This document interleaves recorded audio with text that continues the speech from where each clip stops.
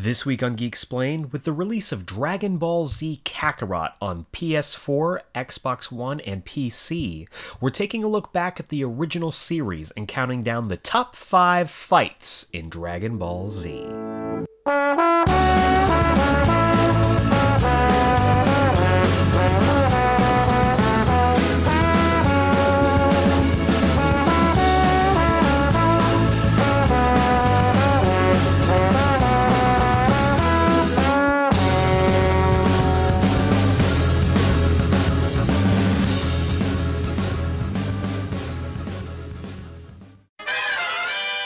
Welcome back to Geek Explained, the podcast for comics, film, TV, and more. You name it, we can explain it.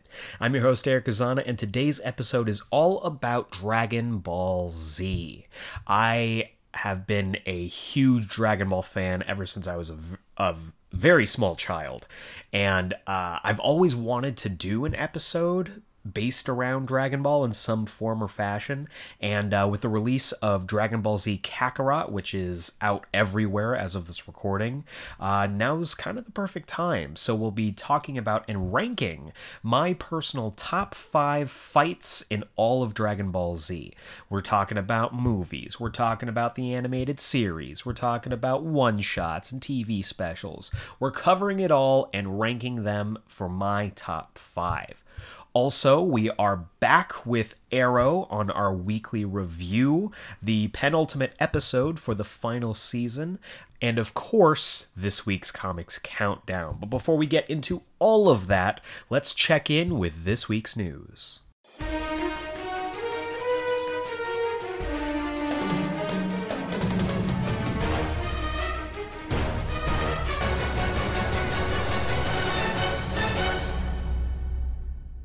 Alright, guys and dolls, so I've got some news for you this week.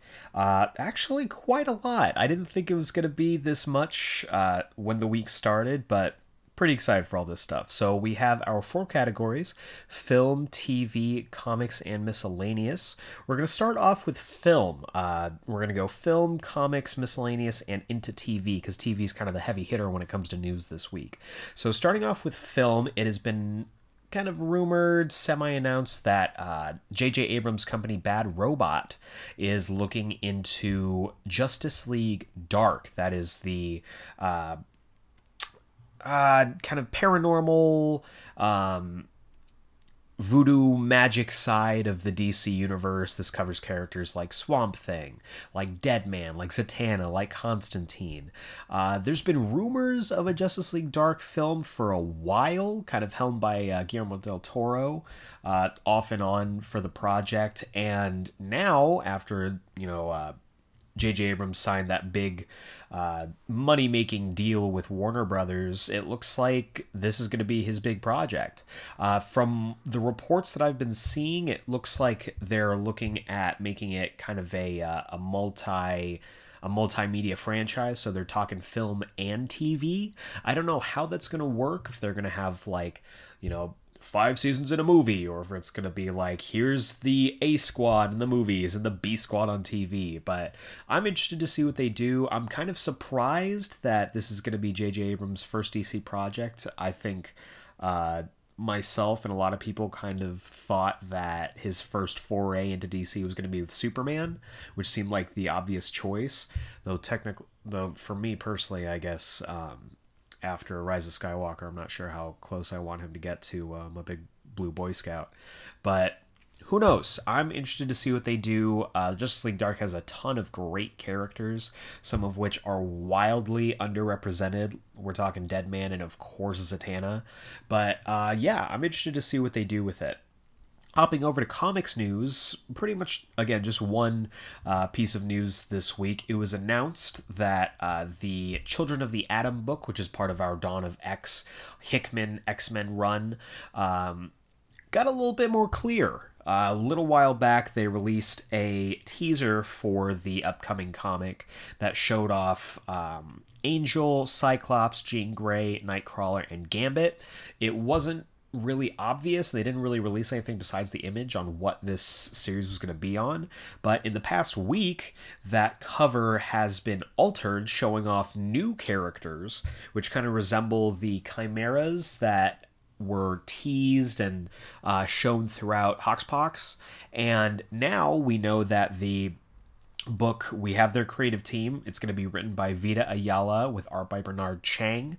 Vita Ayala, I'm not super familiar, but Bernard Chang has worked on the Batman Beyond book for DC for a while. Big fan of his art. So I'm looking forward to it. The current covers that they've been releasing are by RB Silva, who is just doing a great job. Just really doing a great job with this Hickman X-Men era. But from the, let me see here, I'm looking at the press release, and Ayala explained something that I think is really interesting, so I'm going to go ahead and quote. The initial seed of the idea actually came from editor Chris Robinson. What if the X-Men had sidekicks? My take on it became, what would actual kids from our current time be like if they were X-Men sidekicks? What would Gen Z X-Men be like? And that is interesting, while at the same time a little worrisome, because I'm not sure exactly what they're hoping to accomplish with this. It makes a little bit of sense why the original characters, were placed on the original teaser, that being Angel, Cyclops, Jean Grey, Nightcrawler, and Gambit again. But these characters that are on the new release of the cover definitely have like Chimera style looking powers, each of them exhibiting the same powers as their counterparts on the previous cover. But I'm interested to see what sidekicks, because I guess we've never really seen, what if the X-Men had sidekicks? Like, we've gotten characters like the New Mutants, teams like that. But yeah, I'm interested to see what they do with it. I don't know if it's going to be a book that I'm going to be picking up. Right now, my X-Men pull list is pretty much the main X-Men book and Marauders. But I'm interested. I'm interested to see what they do with it. So hopping on over to miscellaneous now. KH3, Kingdom Hearts 3, its one and only, its giant DLC is releasing this week as of this recording. It's going to be releasing on January 24th, this Friday, as of this recording, once again. And I'm excited for it. I'm really excited. It's going to be adding a load of new stuff. An extra episode, a secret boss, 2 new Keyblades, and I guess new is relative because they're actually old Keyblades, the Oathkeeper and the Oblivion, my 2 favorite Keyblades in the entire franchise, and a ton of bug fixes, patches, and stuff like that. So I'm really excited. It's looking really, really good, and I can't wait to get my hands on it. In not as great news, Cyberpunk 2077 has been delayed. Just like Avengers before it, it is being delayed from its initial release date and joining Avengers in September. This one releasing a week later on September 17th. So it's sad for fans of Cyberpunk, CD Projekt Red, and them, but they've said through their press release and stuff that they want to make sure that it's as best as it can be. There's rumors right now that the reason for the delay was because the optimization wasn't up to par and it wasn't running very well on consoles, but this happens with games a lot, from what I understand, so I don't think it's anything to be concerned about. It sucks that we have to wait a few extra months, but if it means, like I said with when Avengers was delayed, if it means that we get a better, more polished game, then I'm all for it. So that's it for miscellaneous news. Now we jump into TV news, and there's a lot to talk about. So I'm going to start off with one of the biggest ones, which is Marvel TV and Hulu have unveiled their cast for the MODOK animated series. We've known this has been coming for a little while now. The Marvel and Hulu partnership has been a little shaky, especially with the quiet cancellations of Hellstrom and Ghost Rider. I don't know if Hellstrom's still being made. There was a cast list announced and everything, but we haven't gotten any news after that. But This one seems to be more positive. They announced the initial cast for the show. It's going to be an animated adventure focusing exclusively on the mental organism designed only for killing, and I'm pretty excited about this cast. So I'm going to talk about each cast member. I'm going to list them and then also read off the character bio that Marvel has released with each one, starting with our main event player. Patton Oswalt is going to be playing MODOK. I'm really excited about this. I love Patton Oswalt. And his bio reads as thus. After being ousted from both his evil organization and his family, supervillain MODOK must reinvent himself if he ever wants the chance to win back the things in his life that are most important. Outside of conquering the world, that is. MODOK is about to find out that superheroes are nothing compared to his newest challenge, a midlife crisis. So this looks like it's going to be one of those off-the-wall comedies, kind of in the same vein as Harley Quinn, which has been great so far. And if it's anything like that, I kind of doubt it with the Marvel brand, but you never know. We'll see. Next up, we have Amy Garcia as Jody. Amy Garcia has been on shows like Lucifer, El Chicano, and Dexter. And her bio reads... Jody, MODOK's wife and mother to his children, has had a late-in-life awakening. Excited to pursue her mommy blog turned lifestyle brand empire and discover who she is as an independent woman in her 40s. There are just too many things to do in this world and not enough time to waste being held back by negativity. And unfortunately for MODOK, the thing weighing her down the most is him. So, Amy Garcia is going to be playing Jody, his wife. Sounds interesting. We don't really have a basis for that, so I'm looking forward to it. Really excited about this next one. This is Ben Schwartz as Lou. Ben Schwartz has been on House of Lies, but I think he's most well known for his role in Parks and Rec. Love him. He's so good on that show. He's good in everything he's been in. If we're talking animation, he's also recently voiced I can't remember which one of the ducklings it is, but in DuckTales, he's either Huey, Dewey, or Louie. He's one of them. But his character bio reads, to be honest, MODOK doesn't really get his 12-year-old son Lou. Not athletic enough to be a jock, not smart enough to be a nerd. Lou is, well, Lou. A kid who clearly marches to the beat of his own drum. Lou's lack of friends, ambition, and hygiene is a constant worry for MODOK, who often projects his own insecurities onto his overly confident son. So Lou is MODOK's son. Again, new ground for the character. I'm interested. I'm also really excited about this one. Melissa Fumero as Melissa. Melissa Fumero is most well known for her role on Brooklyn Nine-Nine. Big fan of hers. She is hilarious. So let's see who she's playing. She's playing a girl named Melissa. Even with her father's features, 17-year-old Melissa has risen the ranks to become the Heathers-like queen bee of her school and a star in the world of teen figure skating. Every popular kid either wants to date her or avoid her terrifying wrath. But for all of her success, Melissa secretly yearns for her father's approval. Now, they don't explicitly say this, but I'm assuming that means that Melissa is MODOK's daughter. So Ben Schwartz and Melissa Fumero are playing Patton Oswalt's kids, basically.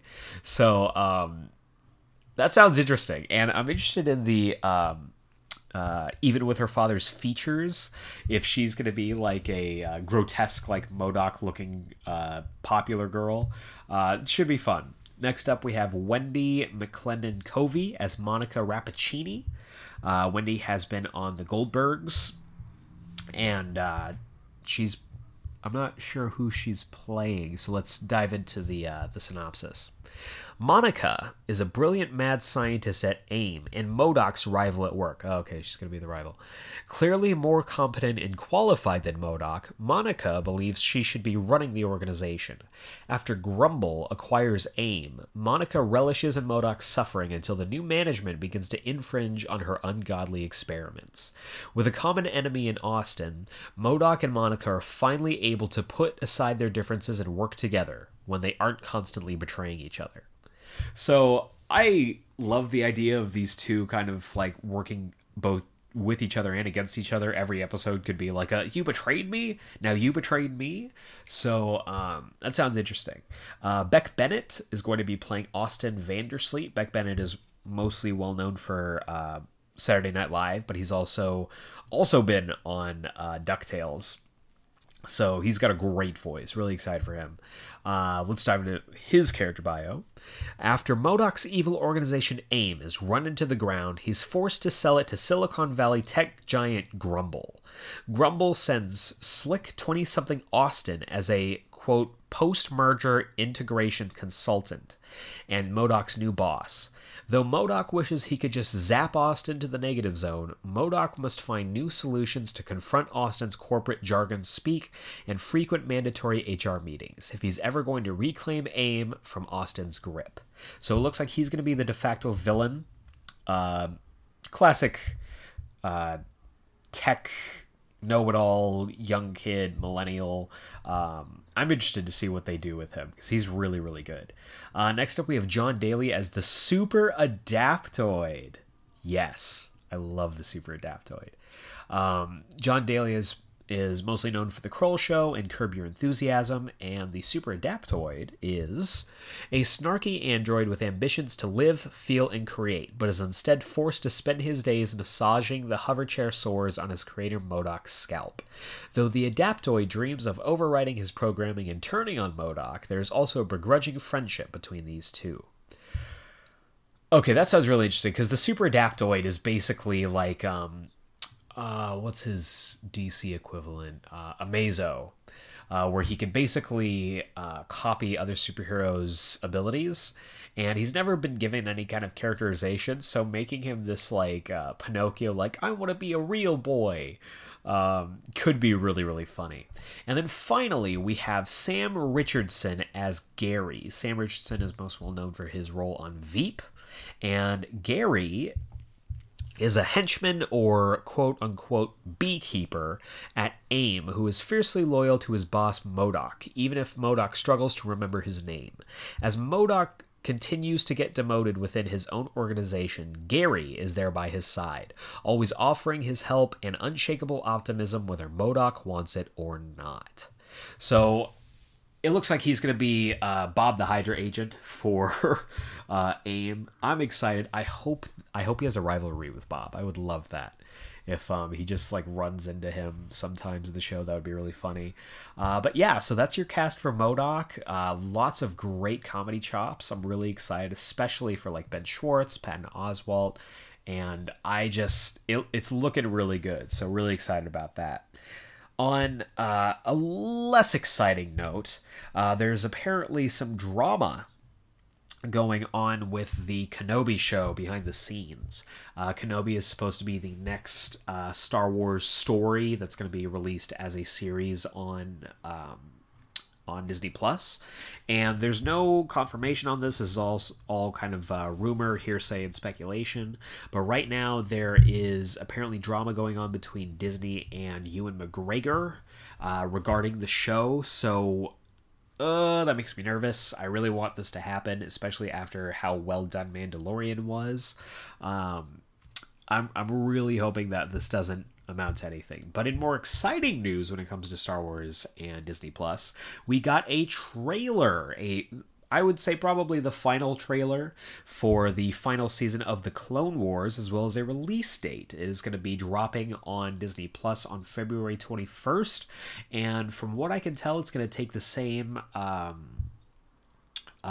release schedule as Mandalorian, so each episode is going to be released week to week. So that could be an interesting topic for the weekly review, hint hint, on a later thing we're going to talk about. But the trailer looks fantastic. This is probably the best the Clone Wars animation has ever looked. I'm currently rewatching the Clone Wars series, the original 6 seasons, in the ultimate order. I'm using quotations for podcast listeners. The ultimate episode order I found on Reddit because I wanted to make sure I was watching them all in order. But it reminds me of how good that show was. It's so freaking good. So I'm trying and hoping that I'll be able to finish up with the show by the time the new season drops. I'm about halfway through season 3, so I think I can make it, but we'll have to see. But it looks fantastic. The animation looks great. Anakin and Obi-Wan are just destroying droids left and right, and it ends with a really interesting one-on-one duel between Darth Maul and Ahsoka. I have no idea what's going to happen, but I'm excited for it, so really looking forward to that. We also got a release of possible concept art for the Tyler Hoechlin Superman show. We have heard rumors that he was going to get a new suit for the new show, and from this initial concept art, I'm interested. I think there's a lot of tweaks that need to be made to it, specifically to this like huge, ridiculous looking clunky belt that's trying to incorporate both red and yellow. I have no problem with the current belt he's using, but this one looks like it's trying to give vibes towards like the red trunks look. But I don't need that to be as clunky as it is. And I also think that the cape attachments, they should just do the same thing that they did for Routh's suit in Crisis, and they'll be golden. Also, a quick bit of news that's currently rumor, so take this with a grain of salt. It's rumored right now that Brandon Routh might actually be getting his own Superman show, whether that's going to be on the CW or more likely on HBO Max. I honestly think that we could easily just recast him as the Superman in the films, but that's just me. But I'm down for it. I'm worried that we might be getting bogged down with too much super people, but I absolutely loved what he did as the Kingdom Come / Returns Superman in Crisis, and I'm down to see more of him. And then finally, we got our very first look at the U.S. agent from Falcon and the Winter Soldier, which is going to be dropping in August, and it looks great, man. It looks really good. My only note is that I wish that the suit had less navy and more black to kind of harken back to the original comics. But it looks great. It really, oh man, I'm looking at the photos right now. They look really good. He looks awkward, which I love, if that's a character choice. Like comparing his posture to like Chris Evans when he was wearing the suit. Looks great. And the most interesting part about him is that he's currently in these photos, he's wielding Sam's shield. So part of me can already kind of see where the show's going to go. Like pretty much how I expected it to, but I'm excited about it. My current predictions, Sam has been given the shield by Steve, but is unsure about becoming the new Captain America. The government seizes the shield from Sam because they don't think that the world is ready for an African-American Captain America. So they hire on Walker to become the U.S. agent. Bucky and Sam find out there's some kind of conspiracy, some darker play at work, have to end up fighting U.S. agent, and then Sam becomes Captain America at the end of the show. That's just kind of how I expect it to go. If it takes twists and turns, I'm all for it.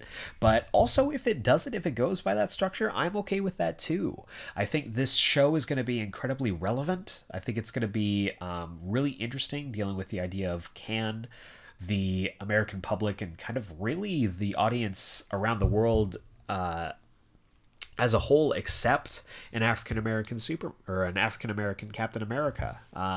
We'll just have to see.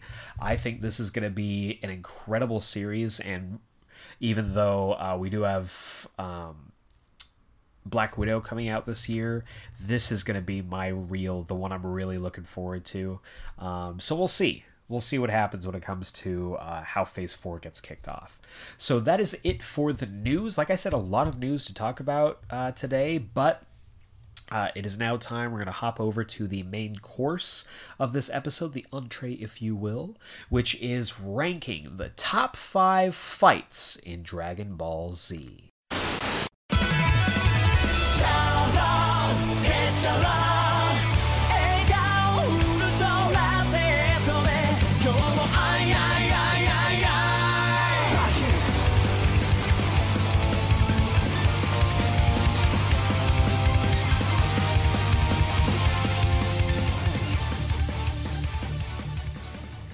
I have been a fan of Dragon Ball since as long as I can remember. I remember growing up with the series back when it was showing on Toonami. I even remember the Ocean dub, the original American dub to most fans, where Brian Drummond was Vegeta. I have been a fan of this series, this anime, this manga, all of it for pretty much my entire life. And I've watched as the series has evolved throughout the years. And it's really interesting looking back, because by the time that I was being introduced to the show in America, in the US, the show had already wrapped up. I believe even Dragon Ball GT had wrapped up, the one we never speak of, had wrapped up in Japan. So we were all kind of getting this delayed experience when it came to this show. But I distinctly remember a lot of it shaping my childhood growing up just as much as comics did. I remember distinctly the Goku versus Frieza battle going on for weeks and weeks, and having to tune in every single week to see the newest episode. And I remember the conclusion, the final episode, came out the same night that Pokemon the first movie was being released in theaters, and my dad was basically telling me, you gotta pick one. And unfortunately, I was so wanting to see the movie that we went and saw the movie, and what I didn't realize when we got home after seeing the movie was that he had recorded the episode on VHS, so I got to do both. So thanks, Dad, for that. But I have grown up with Dragon Ball. I've watched it evolve from Dragon Ball, Dragon Ball Z, Dragon Ball GT, Dragon Ball Z Kai, or I guess Dragon Ball Kai for those of you who are purists, and into Dragon Ball Super. I am still waiting for Dragon Ball Super to kind of wrap up its dub, because that's how I prefer to watch Dragon Ball. I absolutely get the appeal of watching it sub. First of all, you don't get spoiled, as most of Dragon Ball Super has already been spoiled for me. But I was a dub kid growing up, so I will remain a dub man, as I guess is the word, as I go along. But I have had a deep set love for this series and this franchise for a very long time, and I have been waiting to do an episode on Dragon Ball Z. I almost did one. I was very close to doing it. I almost did one last year when Dragon Ball Super Broly, the movie, came out, but I didn't really know what I wanted to talk about, and I didn't have the time. It was kind of a last-minute thing. But with the release of Dragon Ball Z Kakarot on consoles and PC around the world, I figured now would be just as good a time as any to talk about one of my favorite anime growing up. And today, we are going to be ranking some fights. Fights and martial arts has always been a focus of Dragon Ball all the way through every single series, whether it's Dragon Ball Z, or beyond. And today we are going to be ranking Dragon Ball Z fights. My top 5, my personal top 5 list on Dragon Ball Z fights. So a couple ground rules here before we get into the list. This is just going to be Dragon Ball Z. So no Dragon Ball, no GT, no Super. Unfortunately, Dragon Ball Super Broly will not be on this list anywhere, even though the fights in it are spectacular. So, however, that means that anything with the Dragon Ball Z name on it is on the board. Any of the movies, any of the specials, any of the special episodes, any of the shorts are on the table, and I took a look at all of them. I re-looked at some of the most iconic fights of the series, rewatched some episodes, checked out a couple of the movies that I was shaky on, and I believe for me, I have compiled the best list that I can. I'm also judging these fights on A, how well they used their time, B, on how entertaining the fight is. If it's just like a shit stomp and like it's a one-sided like Squash Match, I'm probably not going to rank it on this list. And see really what it means to the series as a whole. Like, what does it mean for the series? What kind of impact does it have? So those are kind of my three requirements, my three variables when I was looking at all these fights. And also, I mean, how much I enjoyed it. How visually appealing is it? How much do I like seeing it? How rewatchable is it? And that's really what a lot of this comes down to. So, real quick, just before I get into the list, I just want to make sure I have this disclaimer out there. This is my personal list. If you disagree, feel free to let me know, whether it's on social media, either Instagram or Twitter, at GeekSplainedPod, that's at GeekSplainedPod, or through email, because I'm an old man, I still read emails, to geeksplained@gmail.com. Share with me your list. I would love to hear about them. Whether you think my list is totally wrong, what you would switch out, how you would rank these fights. I want to hear about it, and I want to talk to you guys about it. So with all of that out of the way, let's talk about my top 5 fights in all of Dragon Ball Z.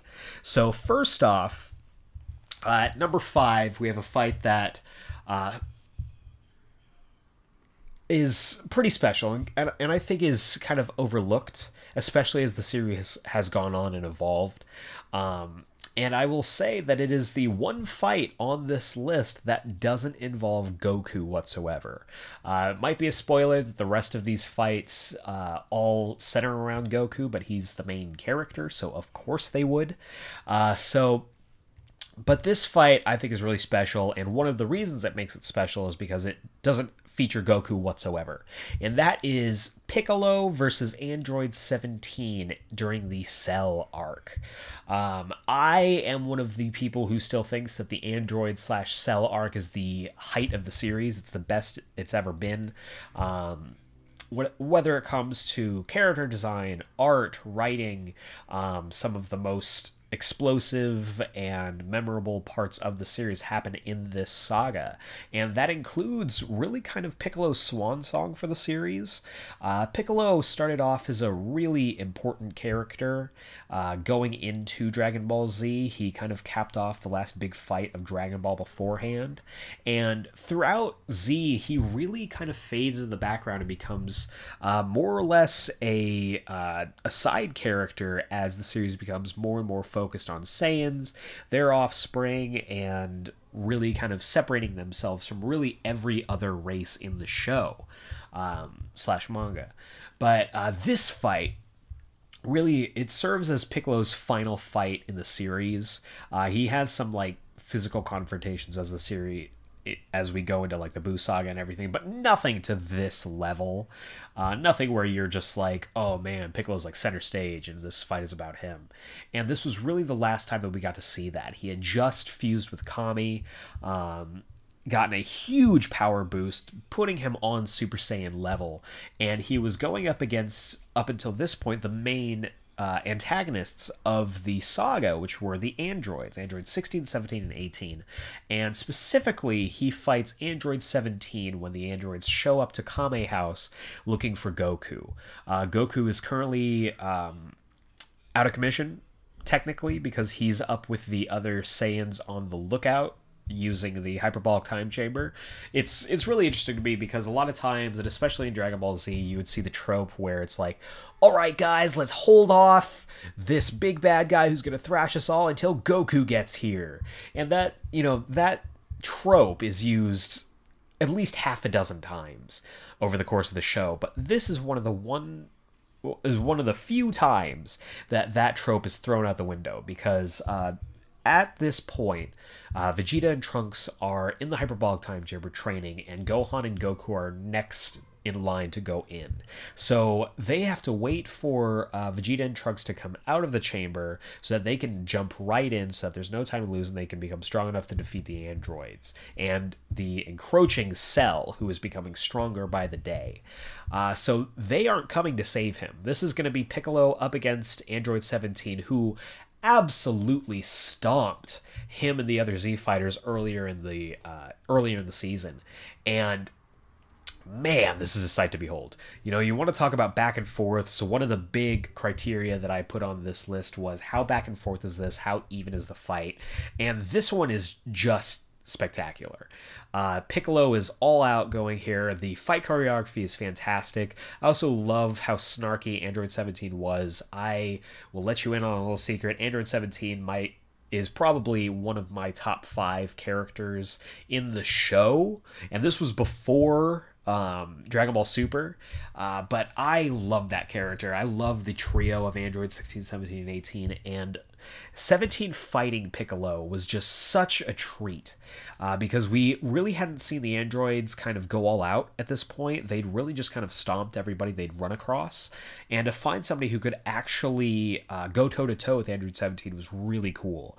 This also showed the debut of 2 of Piccolo's most famous techniques, that being the light grenade, which I freaking love. It is the most underappreciated technique that Piccolo has, is this light grenade, and it is one of the most spectacular looking beam attacks in the entire series. But what most people remember this fight for, and what most people associate with this fight, is the Hellzone grenade. So at one point, Piccolo, starts shooting blasts up and around 17, clearly missing him. 17 doesn't get it until it's too late. He looks around, he realizes all the blasts have stopped in midair and are hovering around him like a minefield. Piccolo shouts out Hellzone grenade, brings them all in the middle, and would probably have killed Android 17 if he hadn't used a well-placed barrier. It's one of the coolest techniques that we see in the show. It's really not precedented by anything. We've seen, blasts change direction and be controlled before. A couple techniques spring to mind, like Yamcha's Spirit Ball, or what's it called? Frieza's, I think they call them Death Slicers, but they're destructive discs. But this was really cool. We also got to see 17 bust out his barrier. We got to see the 2 of them punching each other so hard that you got to see the fists coming out of each other's backs.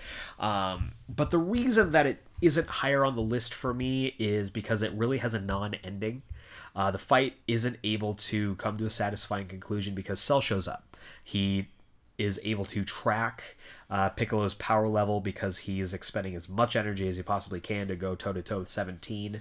And unfortunately, that means that the fight then pretty quickly shifts to Piccolo and 17 versus Cell. Piccolo is taken off the board, and 17 is pretty quickly absorbed following that.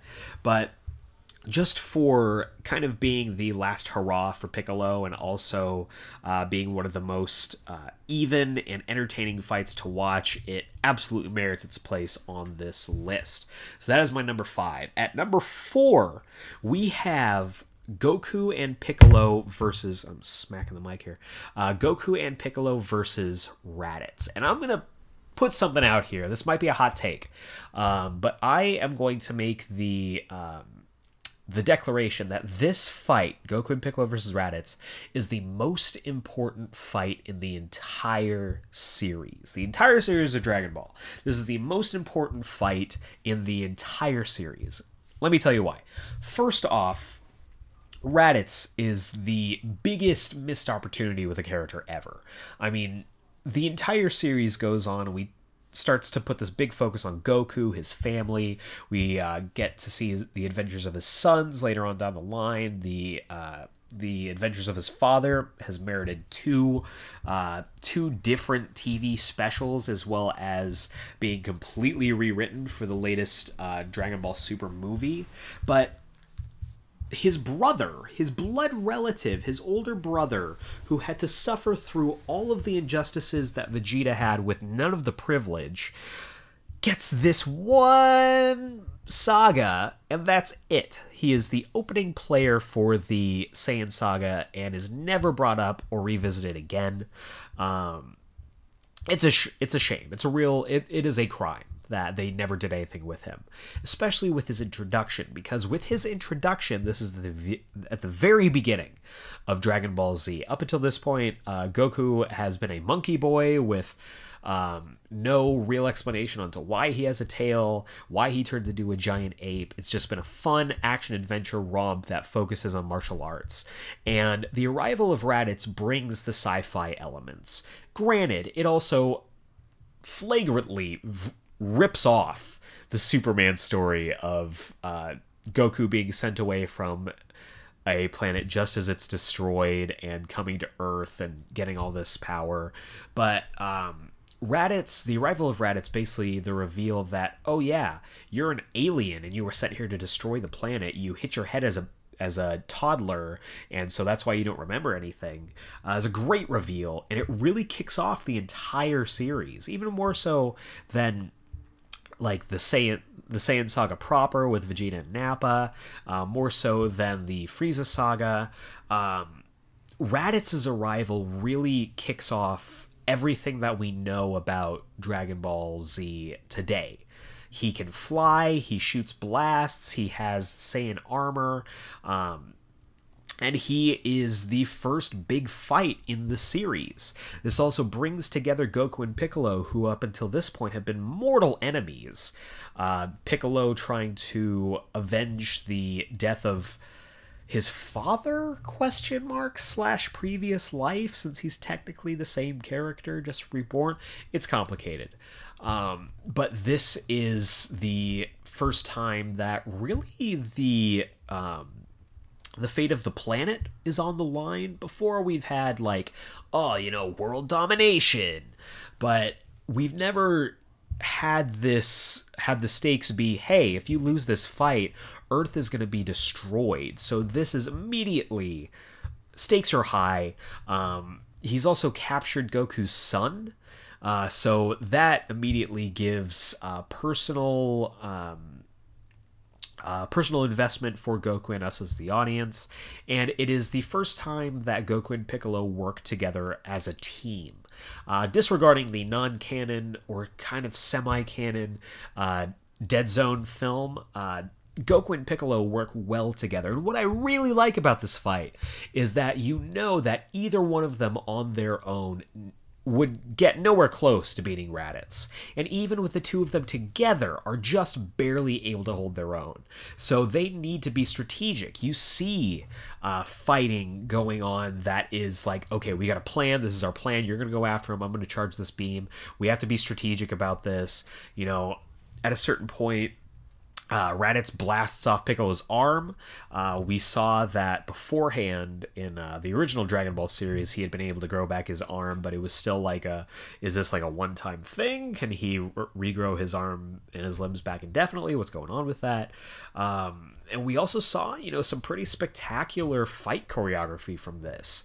The speed at which they're fighting is fantastic. This is the height of fighting if you take into account the original Dragon Ball. This is also a fight that has a definitive ending, which I love. I love fights that actually have a decisive finish, and this one has the most decisive finish that they've ever really had so far up to this point, where Goku has to sacrifice himself. This is also the fight where they debut the special beam cannon, which I love, and is one of the most recognizable and fan favorite techniques in the entire series. It's just a fantastic opening salvo for the show. The reason that it isn't higher for me on this list is because of mainly just the repeated got your tail, please let me go, okay thing that happens at least twice in this fight. However, that is kind of counterbalanced with this being the first time that we really get to see Gohan lose his shit and use his Hulk strength, his Hulk power to deal a pretty serious and devastating blow to Raditz. This fight also has the ramifications of bringing Vegeta and Nappa to Earth. So once again, I think it's the most important fight in the series. It kicks off all of the events that follow. Without this fight, without this encounter, the rest of the series wouldn't have happened. So that is why I think just for that alone, along with the incredible choreography, deserves its place as number 4 on this list. Now, on number 3, This one was really hard to place, but it ended up at the number 3 spot for a couple factors that we're going to get into, and that is Goku versus Frieza. Goku versus Frieza is at number 3, and for a lot of people, they would argue it being at number 1. And I get that. I absolutely get that.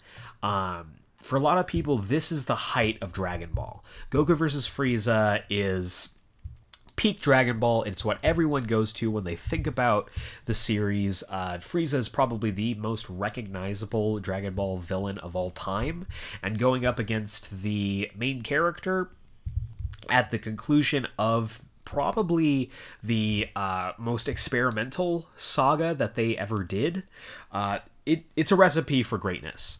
The reason that it's not higher on the list is that it is so freaking long. I mean, we could really get into the whole 5 minutes before the Earth explodes thing. I'm not going to get into that because it's been beaten to death. But the fact that after that announcement, the fight stretches to, I believe, like at least 10 to 15 more episodes is just ridiculous. The fight also has a lot of padding. The fight starts when Goku shows up after Frieza absolutely curb stomps Vegeta into the ground. It goes through Goku versus Frieza fighting one-on-one, where Frieza's kind of more or less toying with Goku. However, this is probably one of the most exciting parts of the fight, when Goku, realizing that there is a definite imbalance to their power levels, has to start getting strategic with his environment, using his little underwater Kamehamehas to shoot them up to get Frieza's attention, realizing that Frieza can't sense power levels, so he obscures Frieza's vision. Really smart and tactical fighting, which I don't think is used enough in the series. Then it rolls into, Goku's got to charge the Spirit Bomb. Let's throw Krillin, Gohan, and Piccolo at Frieza in a completely losing effort until he can charge it. That is, once again, a trope that gets used really often, and almost too often. So that part isn't as exciting.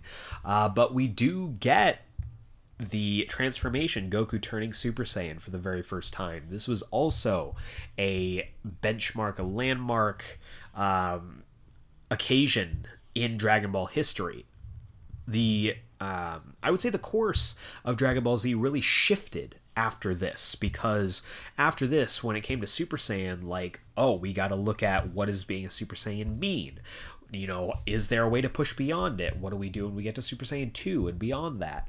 And then the fight really, again, becomes another curb stomp between Super Saiyan Goku and Frieza, who is woefully outmatched, right up until Frieza busts out his 100% form. And then it really becomes a bit more exciting, with the planet Namek, on the verge of destruction, all of the set pieces, the multiple Dragon Ball wishes getting revived, all the way up until Goku finally outsmarts Frieza once again and is able to defeat him.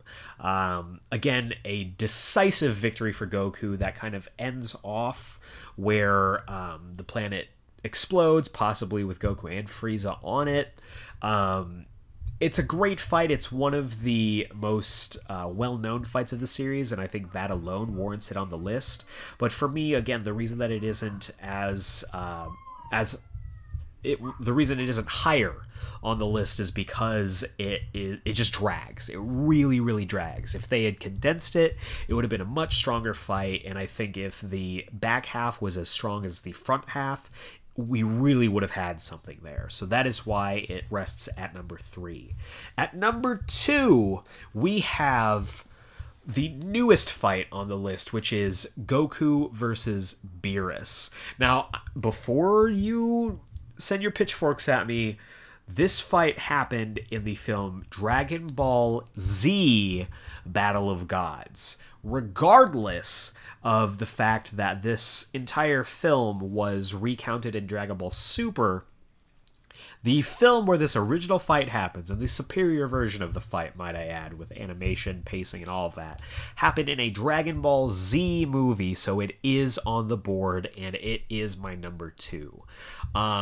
This fight is spectacular. Everything that the Frieza fight isn't, this fight is. It is condensed, it is succinct, it is explosive, it is fun, it is well paced, even has some comedy in it as well. It is so well done. From the transformation to Super Saiyan God, the music that kicks in, Flo's Hero is a jam that I can put on at any time and just get freaking pumped. But the choreography is spectacular here. It really is. There's a moment where they are up above the clouds, going faster than the camera can actually keep up with, and you don't get a whole lot of that feeling of these guys are moving faster than the eye can see in the show, even though they will take any opportunity to be like, oh, they're moving so fast, why can't we see them? Oh, their power levels are too high. We never really get that feeling except for a couple different occasions, this being one of them. Another I can think off the top of my head was during the Goku vs. Cell fight, which I would say probably is like number 6 on this list, but it is so cool watching them sail through the air. Also the set pieces, fighting in the sky, fighting in these caves, fighting through mountains, fighting in the atmosphere. Like, the set design is fantastic. The use of the set is great. Like I said, their banter through it as well is great. The dialogue.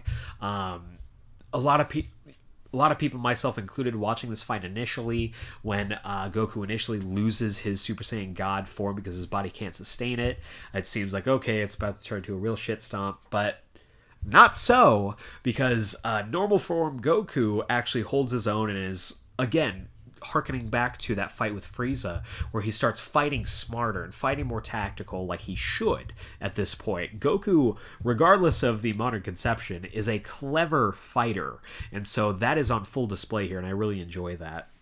And then we get the fight up in the atmosphere, where Goku is back into his Super Saiyan 1 form because his body can't sustain it. Beerus uses this giant, miniature sun, essentially, and throws it at the earth, about to destroy it.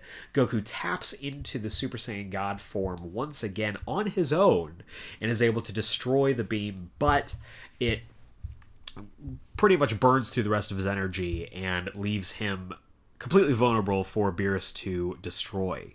And this fight, beyond it being explosive, beyond it being fun, beyond it being exciting, is a great use of the themes of Dragon Ball.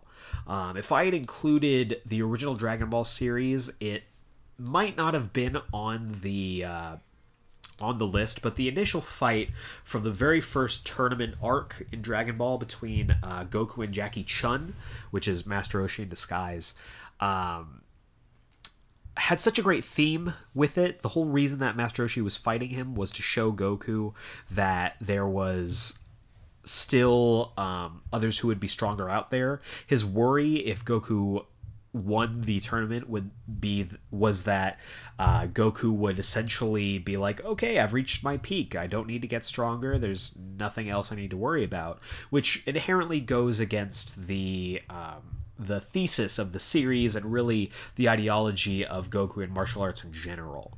So this fight kind of speaks to that original theme, in that Beerus doesn't kill Goku outright after this.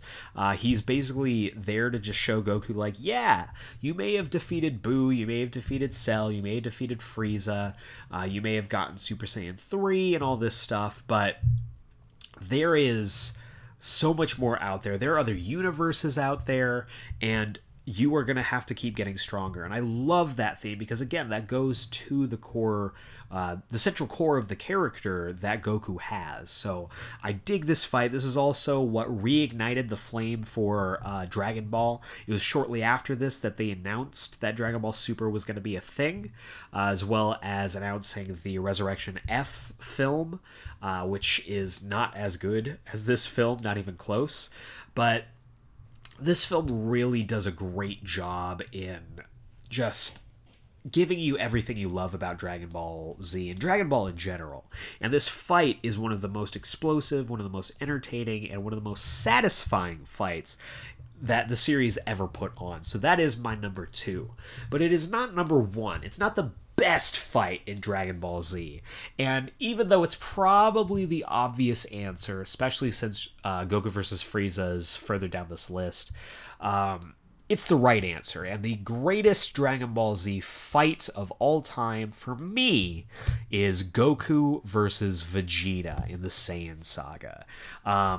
I think there's a lot of people who would probably say their fight in the Buu Saga, Super Saiyan 2 Goku versus Majin Vegeta, is just as exciting. I disagree. Just like the Raditz fight, this was, up until that point, the most explosive and entertaining and visually appealing fight of the entire series so far. This is also one of the few group fights, because eventually after the initial Goku versus Vegeta fight, where Vegeta eventually becomes a giant ape and crushes Goku's legs, it becomes a team fight when Gohan, Krillin, and Yajirobe show up to try and fight him. And then after they're able to turn him back, Yajirobe cutting off his tail, it becomes a 2-on-1 fight between Krillin and Gohan versus Vegeta, and it is a knockdown, drag-out brawl, because all of them are spent, nobody knows what to do. There's a great Spirit Bomb spot, back when the Spirit Bomb was something that didn't kill people somehow, even though you'd get a direct hit off of it. But I really enjoy it. The best part of the fight is the opening part of the fight, though. The one-on-one battle between Goku and Vegeta in the rocky terrain, the two of them going at it for the very first time.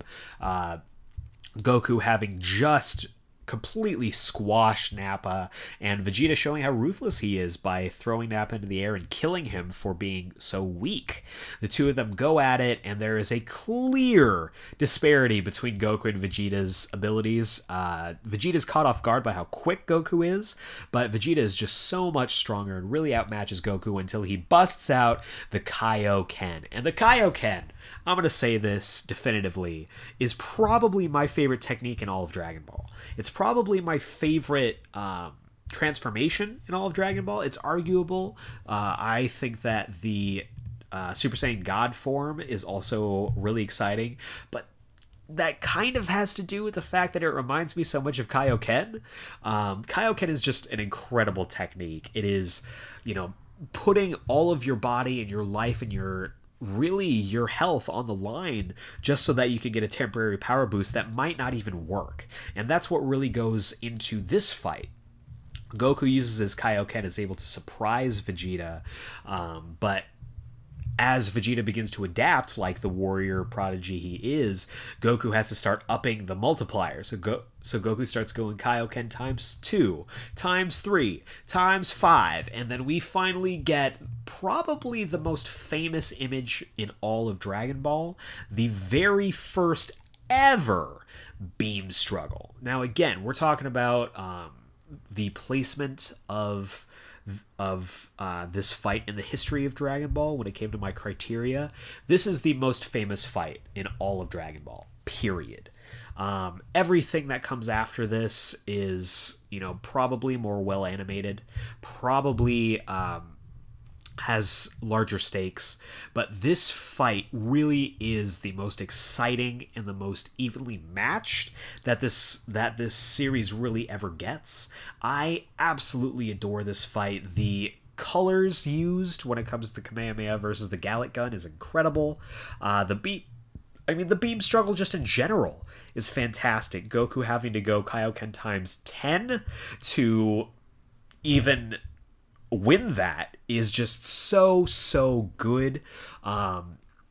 Also taking into account, the assist from Vegeta, or from Gohan and Krillin and Yajirobe as well after this, to Gohan turning into a giant ape himself and delivering the final blow to Vegeta and sending him skippering off back to Frieza is just so well done, and is a great finale to this first big arc.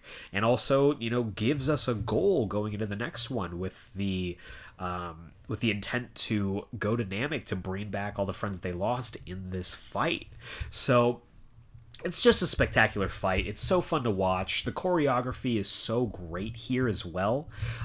Fight choreography is something that, as the series would go on, they'd start to kind of lose, for the most part, in a way trading that for more bombastic beam attacks and more screaming and power-ups. This was the one that really focused on the martial arts of it all, and I really enjoy it, and that is why it is my favorite and the best fight in Dragon Ball Z. So to recap, at number 5 we have Piccolo versus Android 17. At number 4 we have Goku and Piccolo versus Raditz. At number 3 we have Goku versus Frieza. At number 2 we have Goku versus Beerus.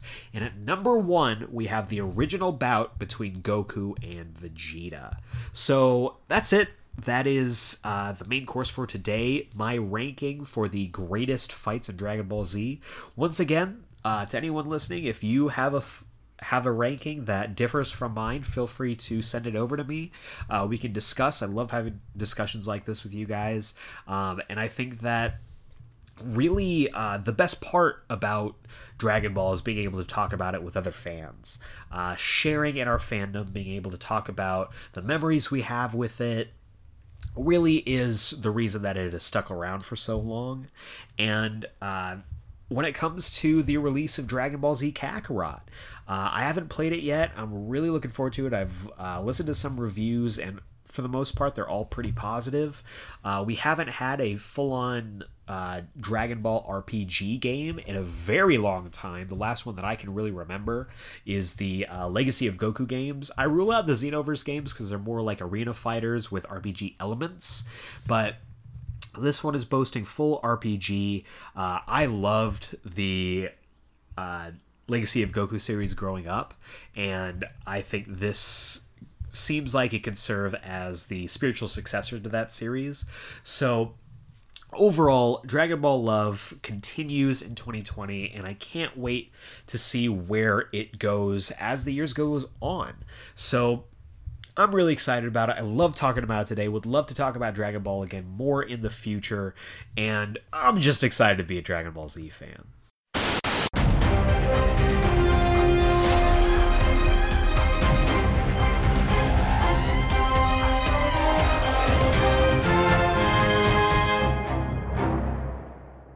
It is now time for the weekly review. This is the segment of our show where I review something weekly.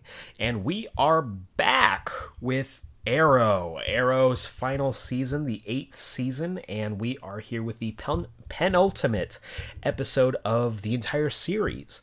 And I think it's interesting that coming back from Crisis last week, Arrow isn't technically focused on the fallout from Crisis as much as it is giving us kind of a reboot and springing forward with Green Arrow and the Canaries. That's the title of this week's episode, and it is, of course, the backdoor pilot for that show, which is supposed to be kind of a spinoff, giving us a lot of stuff that we can look at for what the show might bring if it is ordered.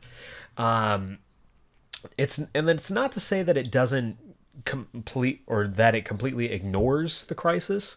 There's actually a lot that it deals with the reboot of Crisis and how that affects the world at large. The world's changed, and it's almost been rebooted in a way. We pick up with our POV character kind of being Laurel, which I think is really interesting. We find out that the episode takes place entirely in 2040, and there's a couple interesting things when it comes to this year. Having us back in 2040 with the future Team Arrow, there's a couple of characters that I really want to spotlight here. First of all, Bianca Bertinelli. She's kind of the impetus for this episode happening. She is a wealthy socialite, the adopted daughter of the Bertinelli family, and if that last name sounds familiar to you, it's because she is the daughter of Helena Bertinelli, who is the Huntress in the in pretty much every single form of media. And I was interested. I thought there was going to be some kind of big conspiracy going on with her, but she kind of seems like she's just a one-off. But the one of the biggest changes is that in this 2040 now is a direct is directly influenced by the events of Crisis, where a lot of stuff happened, and Mia now never lived a life without her family. And she is a wealthy socialite and is now engaged to JJ, the son of Diggle and Lila. And JJ's a good guy. JJ's a good person, seemingly, at the beginning of this episode. And it's really weird. Star City has apparently been at peace for 20 years, ever since the events of Crisis and the end of Arrow, apparently. But it's really interesting seeing this rebooted, refreshed Star City that's at peace, isn't dealing with any of the stuff that the original 2040 from our original timeline pre-Crisis was dealing with. The Deathstroke gang is pretty much nowhere to be found. And it's really interesting when you take into account that now all of these characters that we kind of followed their journey with, we're talking Mia, we're talking William, we're talking Zoe, we're talking Connor. None of those characters experienced the things that we watched. So it's almost like, why were we watching these characters in the first place? Besides just to establish them as characters, as versions that are no longer canon, technically. But it's interesting. I don't know if obviously William will be a central character in Green Arrow and the Canaries, but I don't know how how much impact Zoe and Connor will have. I mean, right before Crisis, Zoe died, so I'm not sure exactly what it is bringing these characters in. I'm sure they would get more screen time going into an actual show, but I'm just not sure. They also kind of traded JJ and Connor when it comes to their personalities, their demeanor, and I wonder if that's because Connor never got adopted by Diggle in this now post-Crisis timeline, because as we know now, Diggle has both JJ and Sarah, so unless something catastrophic happens, there might not be a reason for him to adopt Connor, but we don't know. We'll just have to see. But our two characters that we follow through this episode, I would say even more than Mia, are Laurel and Dinah.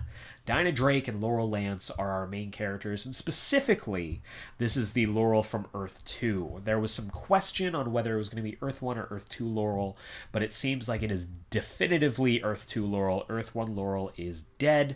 I'm assuming maybe not, because apparently, according to Dinah, following the funeral of, I'm assuming, Oliver Queen, she woke up in 2040, and there was no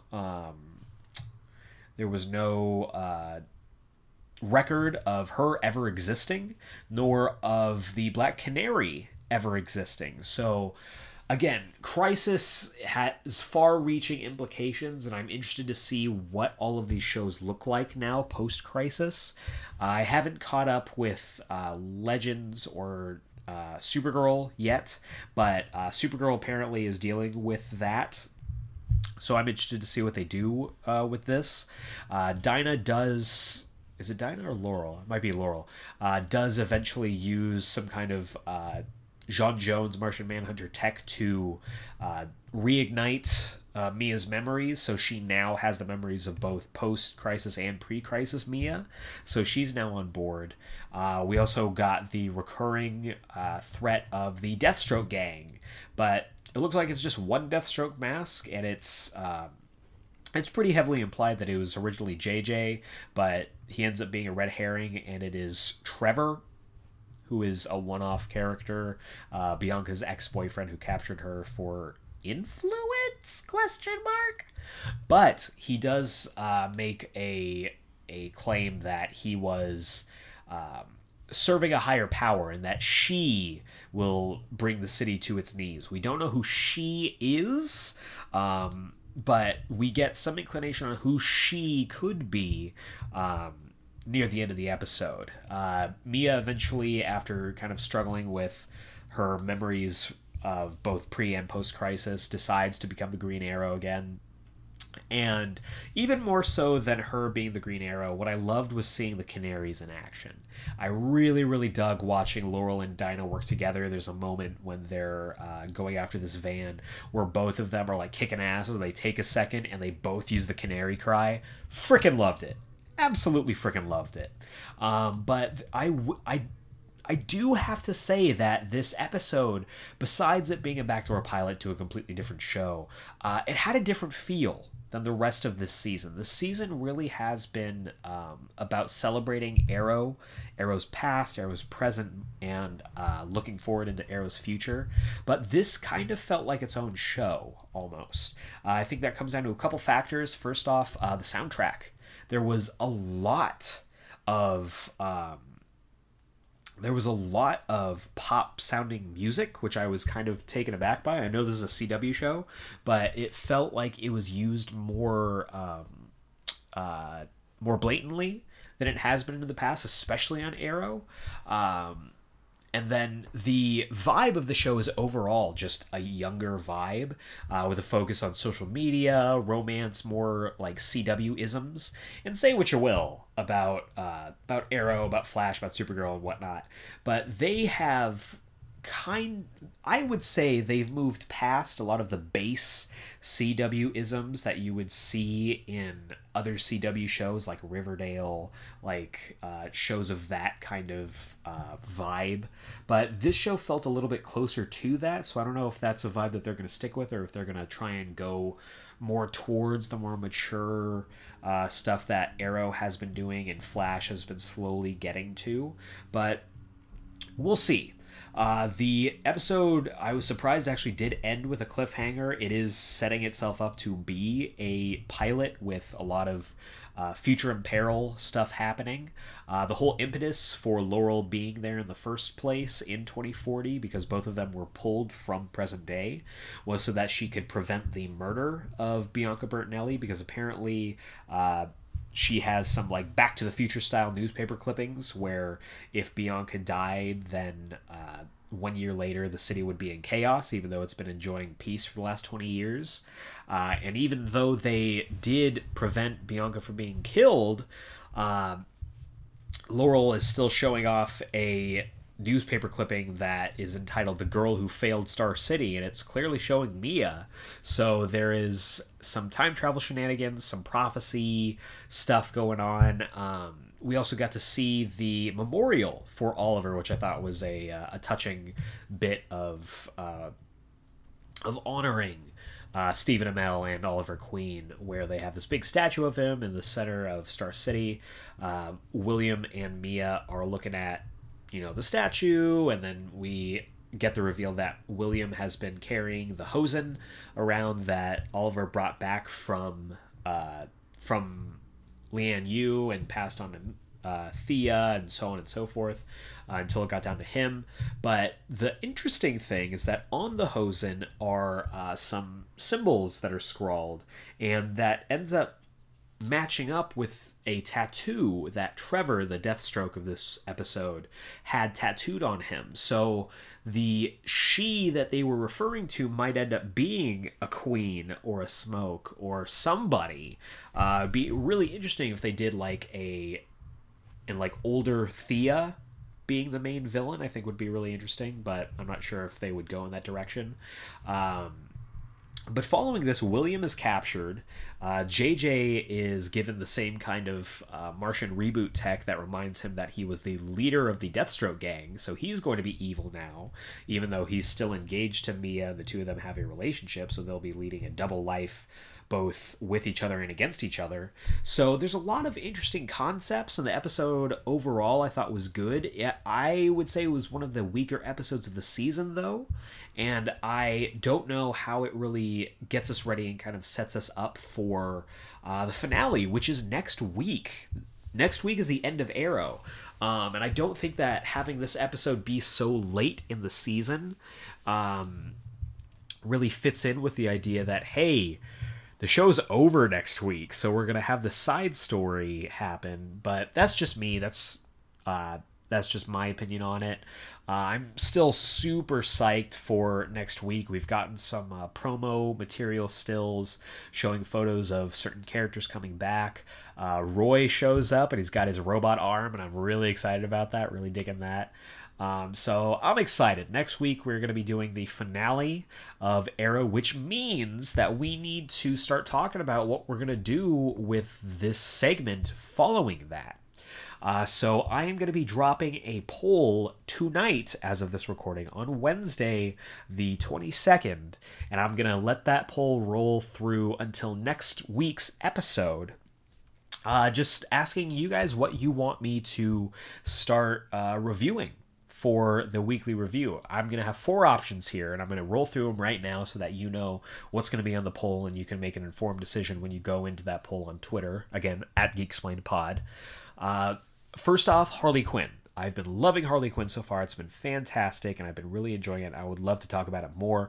Plus, just on a personal side note, I love the intro song that I put together for that one Harley Quinn weekly review that I did when I was doing Wildcard weekly reviews. Would love to talk about that. There would be some catch-up involved, but I'm totally willing to do that, and I have done that in the past. Our second one, Doctor Who. Season 11 is going on right now, and I have been... Season 11? Season 12? I think it's season 11. Anyway, the current season of Doctor Who, I thought has been really strong. This past week's episode on Nikola Tesla, I think, has been the strongest episode so far in the season. I absolutely loved it, and I would love to talk about it more. So that is the second option. The third option is the Clone Wars. Clone Wars is coming back for its final season, like I said earlier on our news segment, on the 21st. So that would be the next start. So let me see here. Let me just do the math here.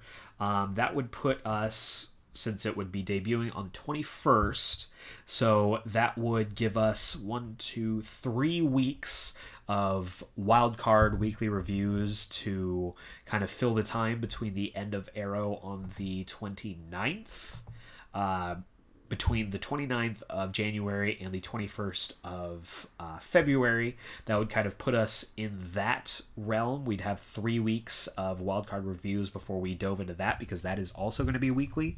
So that is an option. And then the final option is doing another CW show. We have the Flash, we have Supergirl, we have Legends of Tomorrow, which just kicked off this week, coming back for its 5th season. We have Batwoman, we have Black Lightning. I have been catching up on Black Lightning and absolutely freaking loving it.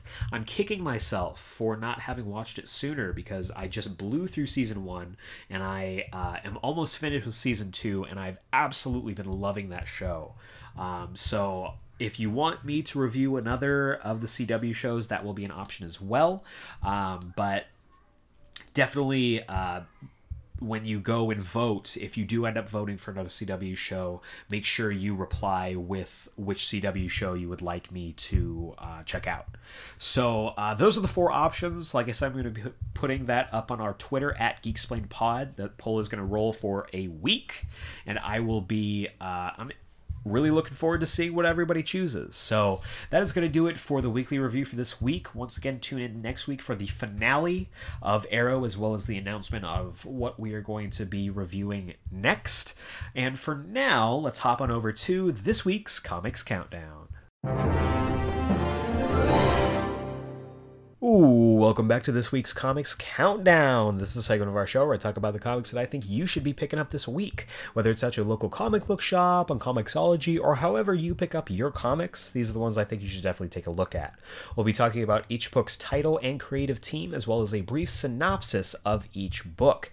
And of course, each synopsis will be accompanied by my synopsis voices. If you have a synopsis voice you'd like me to try out for this segment, feel free to request that at GeekSplainedPod on Twitter or Instagram, or through email, because I'm an old man, I still read emails, to geeksplained@gmail.com.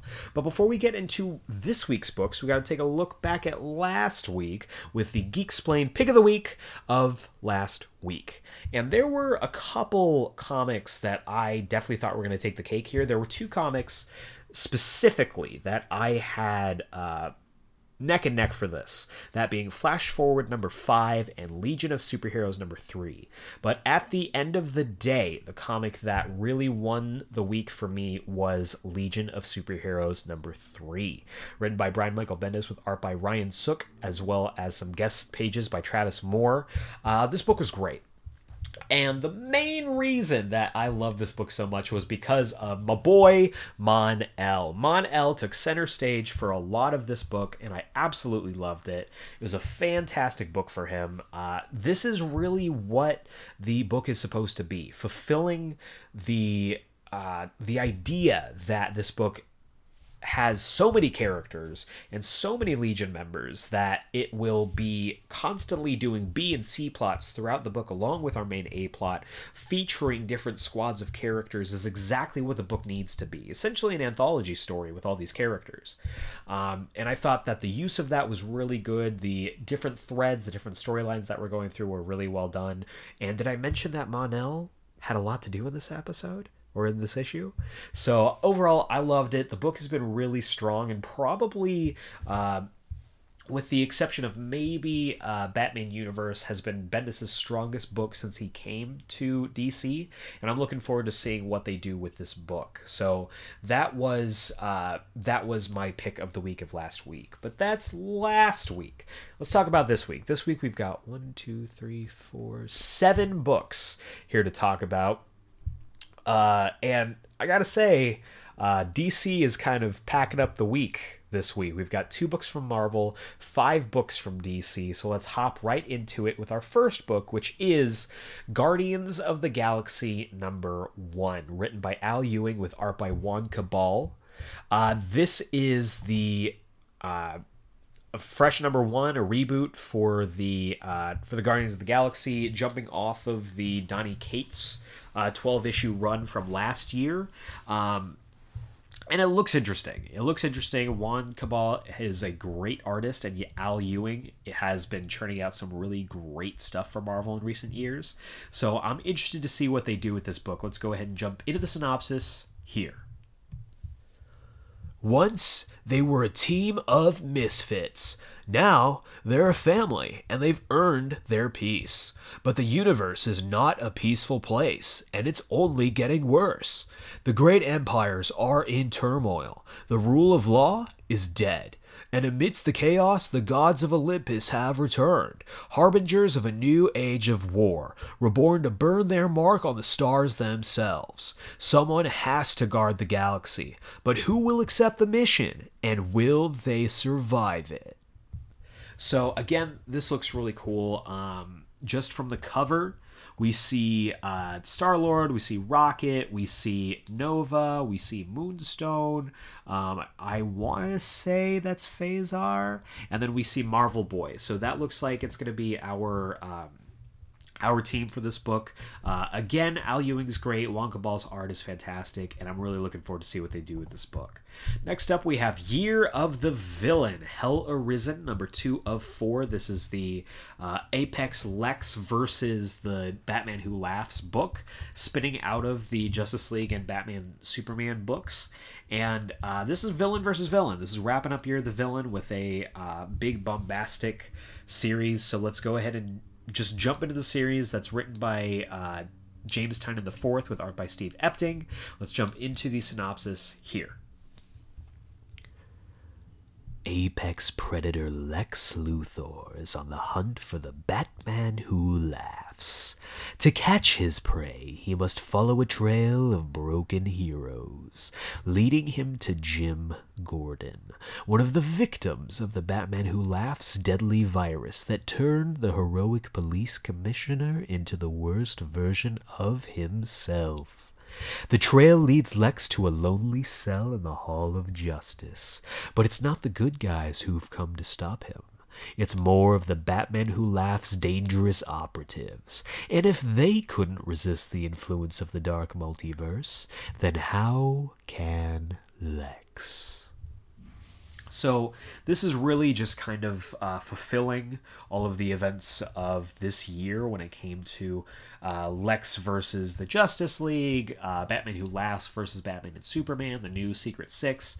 So if you have been following along with that, this is going to be your conclusion for all of it. Next up, we have Batman number 87, written by James Tynion IV with art by Tony S. Daniel. I think Batman number 86 was a very strong effort out the gate. Tony S. Daniel's art is just fantastic, and James Tynion IV knows what he's doing when it comes to the Bat family. It was a very strong issue, and I'm looking forward to seeing what they do with this issue, especially with the characters involved. Let's go ahead and just jump into the synopsis here. The Riddler has been lying low since his humiliating defeat as part of Bane's army. But as costumed assassins start to make their way into Gotham City, Edward Nygma may have the answers he's been looking for, or at least the answer to why Deathstroke is trying to kill him. Is it possible that Batman's tussle with Slade Wilson was all just a ruse to get the killer closer to his true target? So that sounds really interesting. Having this ongoing mystery of why all of these assassins are descending onto Gotham, I think is a great story beat. Kind of reminds me of Arkham Origins, and I don't think that's a bad thing. So really, really looking forward to picking this book up. Next up, we have Marauders number 6. This book is written by Jerry Duggan with art by Matteo Lolli. This book's been great so far. The political scheming, the high seas hijinks have been really, really fun to read, and I've just been loving it. So let's go ahead and dive into the synopsis here. The Battle of Madripoor. The Marauders are caught between the forces of Madripoor and the Black King's machinations. Thankfully, they have 2 Omega-level mutants on board. So this is continuing the Madripoor drama. I love when the X-Men go to Madripoor. It's one of my favorite locales in their stories, and I cannot wait to pick this book up. It's been really, really good. Next up, we have Wonder Woman number 750. This is a book that a lot of people have been waiting on for a while. And I'm excited about it. Vita Ayala, there's that name again. That's going to be taking on the X-Men Children of the Atom book. Plenty of stories in here. This is kind of Wonder Woman's Action Comics 1000, Detective Comics 1000. Big celebration. Tons of variant covers that are going to be coming out. There's going to be art by Elena Casagrande, Joelle Jones, and tons of other artists as well. I'm really excited about it. Let's just go ahead and jump into the synopsis here. An all-star 96-page celebration of the Amazon Princess by longtime favorites and acclaimed new voices. In the lead story, Wonder Woman's epic Year of the Villain battle comes to a close, leading the way to new challenges ahead. Additionally, this oversized gem tells tales from Diana's past, present, and future by some of the greatest storytellers in the business, including Colleen Doran, Mariko Tamaki, the Teen Titans Raven team of writer Cami Garcia and artist Gabriel Piccolo, and legendary Wonder Woman creators returning to the character, including Gail Simone and Greg Rucka. So first of all, I love how many female writers and artists are on this. Love this. Wonder Woman is a celebration of all of the achievements that women have made in comics, and I'm really excited to see all of these names, including Mariko Tamaki, including the team of Cami Garcia and artist Gabriel Piccolo. Love them together, and having Gail Simone come back and write some Wonder Woman is never a bad time. So really looking forward to this book. I'm also really looking forward to having to decide which variant cover that I'm going to pick up, because all of them are gorgeous. So I'm really looking forward to the struggle that I'm going to have to deal with. So pray for me on that. Next up, we have Far Sector, number 3 of 12, written by N.K. Jemisin with art by Jamal Campbell. This book's just been really, really good so far. I've been really enjoying it. I love the noir detective story that they're telling. It's kind of a slow burn at first, establishing everything, and now I think things are going to start to pick up. Been really good so far, and I'm just looking forward to getting into it. So let's go ahead and get into it. Protecting the city Enduring's population of 20 billion aliens gets even hotter when rookie Green Lantern Joe Mullane is thrust into the middle of a massive protest that's about to get out of hand. What do the protesters want? The right to feel. So that has a lot of implications. Just to give you, if you haven't been reading this book, first of all, why? Second of all, the entire city Enduring's population gave up emotions, which is a great set piece for a Green Lantern to be in. So again, really excited about this book. Can't wait to pick this up. But the big book of the week for me, the book that I am really excited about, is Batman: Curse of the White Knight, number 6 of 8, written and illustrated by Sean Gordon Murphy. This book's been fantastic. I've been loving this book every issue that comes out, with the exception of the first issue, because I think it was probably the weakest issue so far. This book has just been fantastic, and I've been really loving it. So let's go ahead and just jump into the synopsis. Gotham City's crushing curse is uncovered. Everything Batman thought he knew about the Wayne family secret is turned upside down as Azrael and the Joker usher anarchy into Arkham, and after a final word with Jack, Harley faces an impossible choice. So I am worried. Let me explain what I mean by that. This issue, they've been talking about this for weeks, if not months, that this issue specifically is going to introduce a change in the status quo to Batman's mythos that has not been done before, and the last time we got one of those, Alfred was killed. So I'm cautiously optimistic about this. I'm sure they're going to stick the landing because this book has been so great so far, and I can't wait to see what they do in this book. I'm nervous, but I'm excited about it. So that does it for the comics countdown for this week.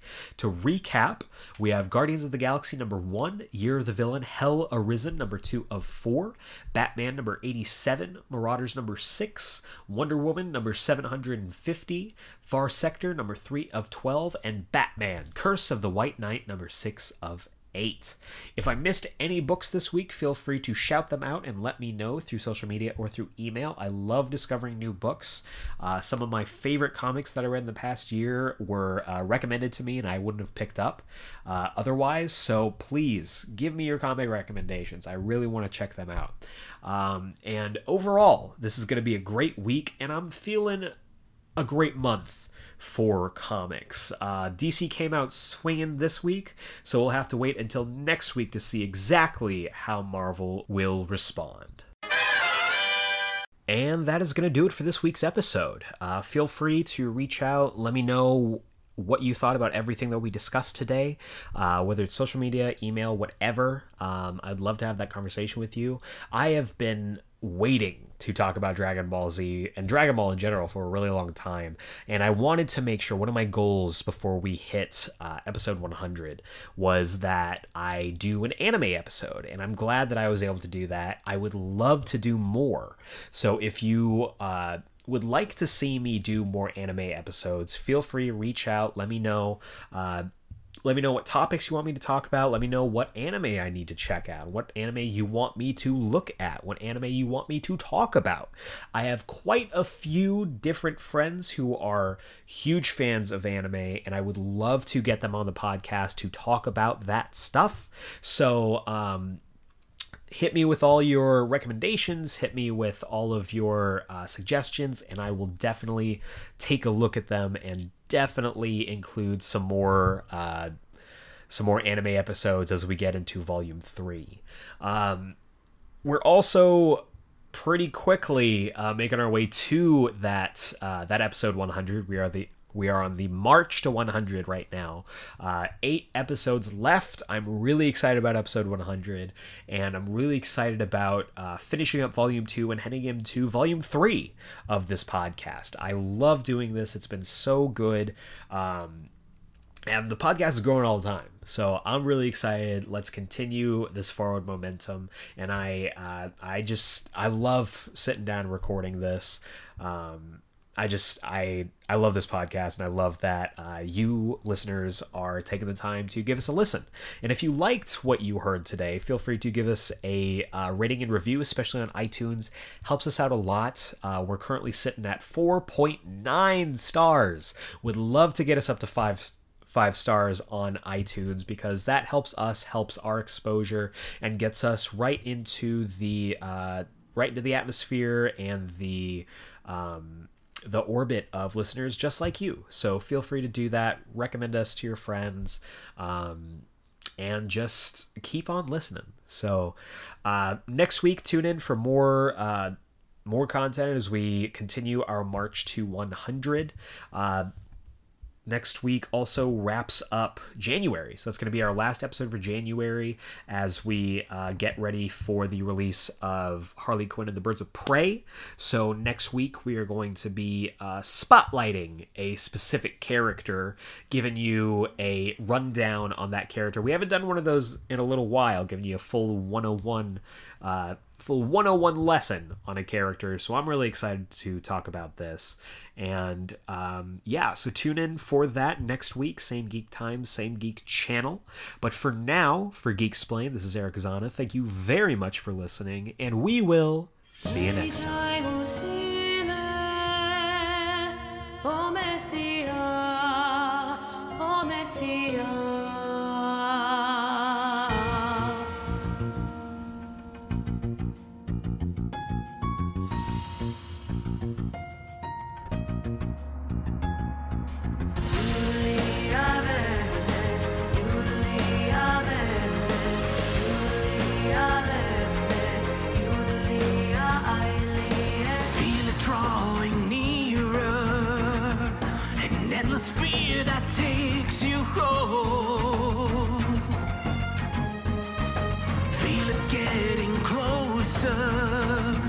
Revealing such an evil soul.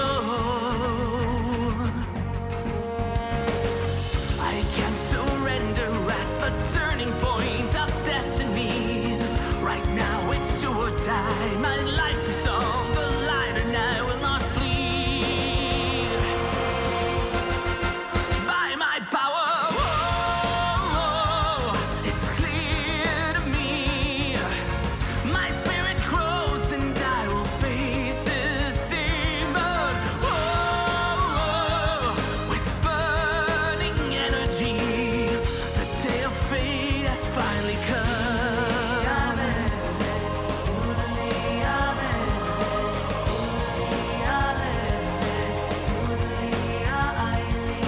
Feel it right behind you, a grinning monster out to kill. Feel it grow inside you, a burning flame and force of will. Thoughts of a broken earth in every corner of my mind. A loveless world devoid of life is what you hope to leave behind. Hear me crying, can't hold me down. No doubt left in my mind, I will not fall here. Prepare to hit the ground. I'll turn your laughter into fear.